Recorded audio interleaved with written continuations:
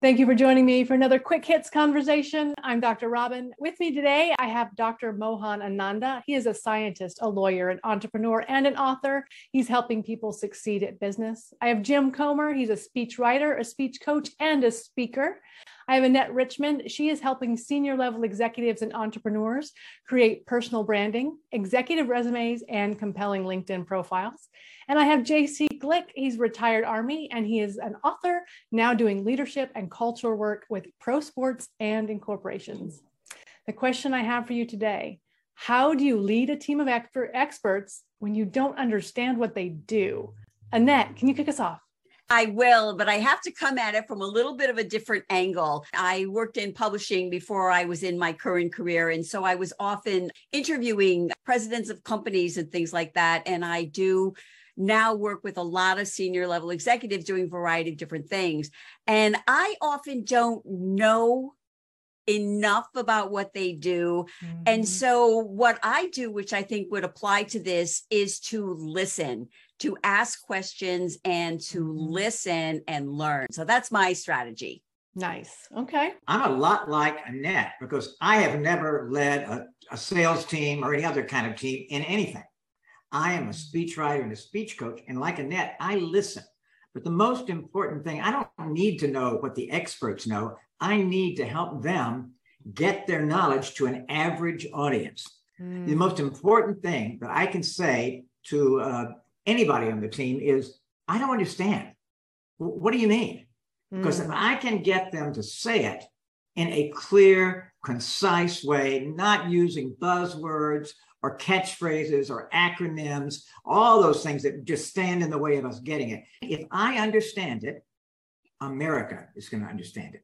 So that's my goal, for them to be clear, concise, and understandable. You know, it's funny. I talk about the most successful leaders in the world are two things. They're dumb and lazy. And I say that was always how I was successful. And I think that, you know, there's a little bit of humility. And even if I think I know what people do, I have a tendency to think that, well, I think it's important that maybe I don't know what I think I know.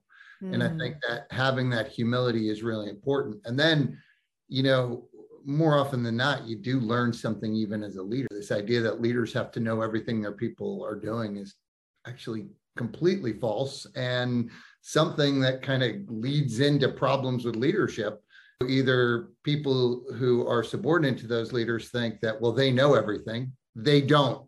And two, the leader thinks that they need to know everything. So they spend a whole lot of time micromanaging and doing some things that maybe are less effective. For me, it's about, look, I trust you. It's about having trust in your people.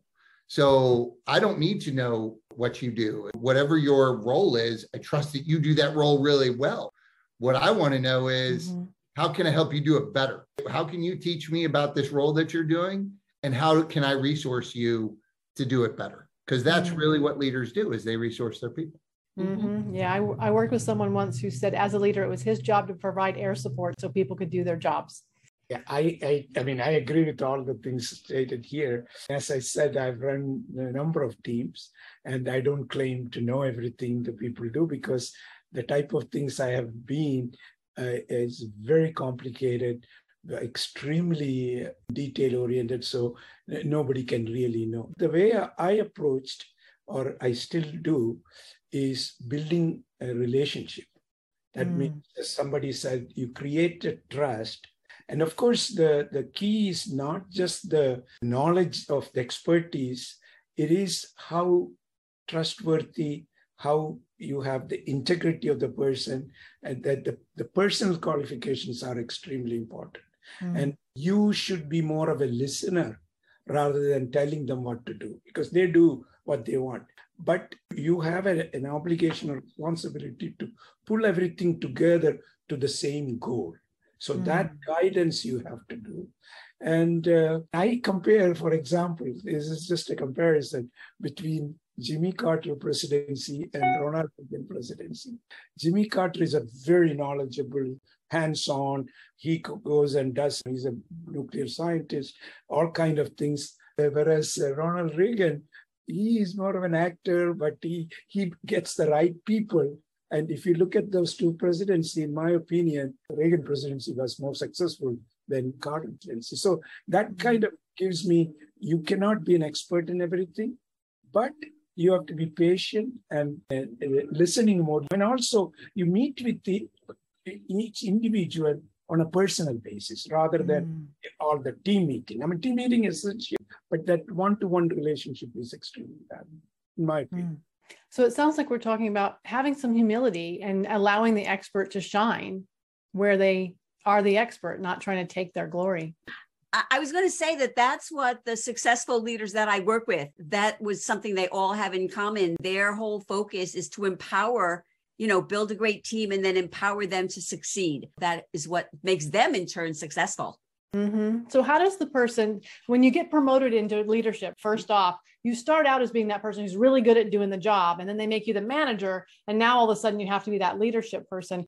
How do you let go of being the person who has to know everything and do the job and be the leader? What does that transition look like? That's the toughest transition I've seen people make, from being a doer to being a leader. And I think that what it takes is an understanding of a role switch, right? So it's very easy in the military because leaders have very specific roles and there's no way they can know everything their people do, right? There's so many different specialties in a unit. But what I've seen specifically in, like, say, the NFL, an offensive coordinator moving to a head coaching position is a very big difference. All of a sudden, you have to do some very, very different things. You have to think of things differently, and you have to start taking steps back to allow your subordinate leaders to step up to where you were. So it's really about kind of in a hierarchical kind of view, even though you may on an org chart be at the top, you have to elevate everybody else ahead of you to make sure that they're getting the experience that they need to make them successful. It's got to be a code switch. I would start with when you make the transition, you first try to become a strategic person, because you need to set the goals of the whole team. And you have to have an organizational abilities, and you have to build on it. I mean, you may not have it initially, but you have to think in that direction. Another very important is communication. You have to communicate to the team very effectively and in the goal setting, and encourage them and basically provide more support rather than tell them what to do. I also think it's really important for experts and for leaders to sound human. We think of Albert Einstein, the name that we associate with genius. Well, he not only had the theory of relativity that changed the world, he was also a wonderful communicator, and he used language beautifully. I looked up a quote from him, and this is kind of what I go by. If you can't explain it to a 6-year-old, you don't understand it. Mm-hmm. If you can have that humility and that clarity to get it across to most of us, then you really are a good communicator. And that works in business, in politics, in anything. I do wonder if it might be easier to lead people when you don't know what they're doing than not. So for example, I hired someone to edit quick hits for me, and I realized I had to stop watching them after he edited them because I wanted to go back and go, oh, he didn't do that quite right. Let me fix it. And then I realized, wait a minute, it makes zero sense for me to pay someone to do this job and then do it again myself. That's silly. If I didn't know how to edit videos, I would just hand it off and say, do some magic, make it happen. So I wonder if it's easier if you don't know. I don't know whether it's easier. Being a leader is a tough job. You have to meet the goals. I mean, you have to deliver. You are the leader. But you don't need to know the whole details. But it's a continuous learning process. You will learn. Talk to people, and you can even make suggestions, even though you don't know the exact way that is being done. Like, for example, I have a CFO.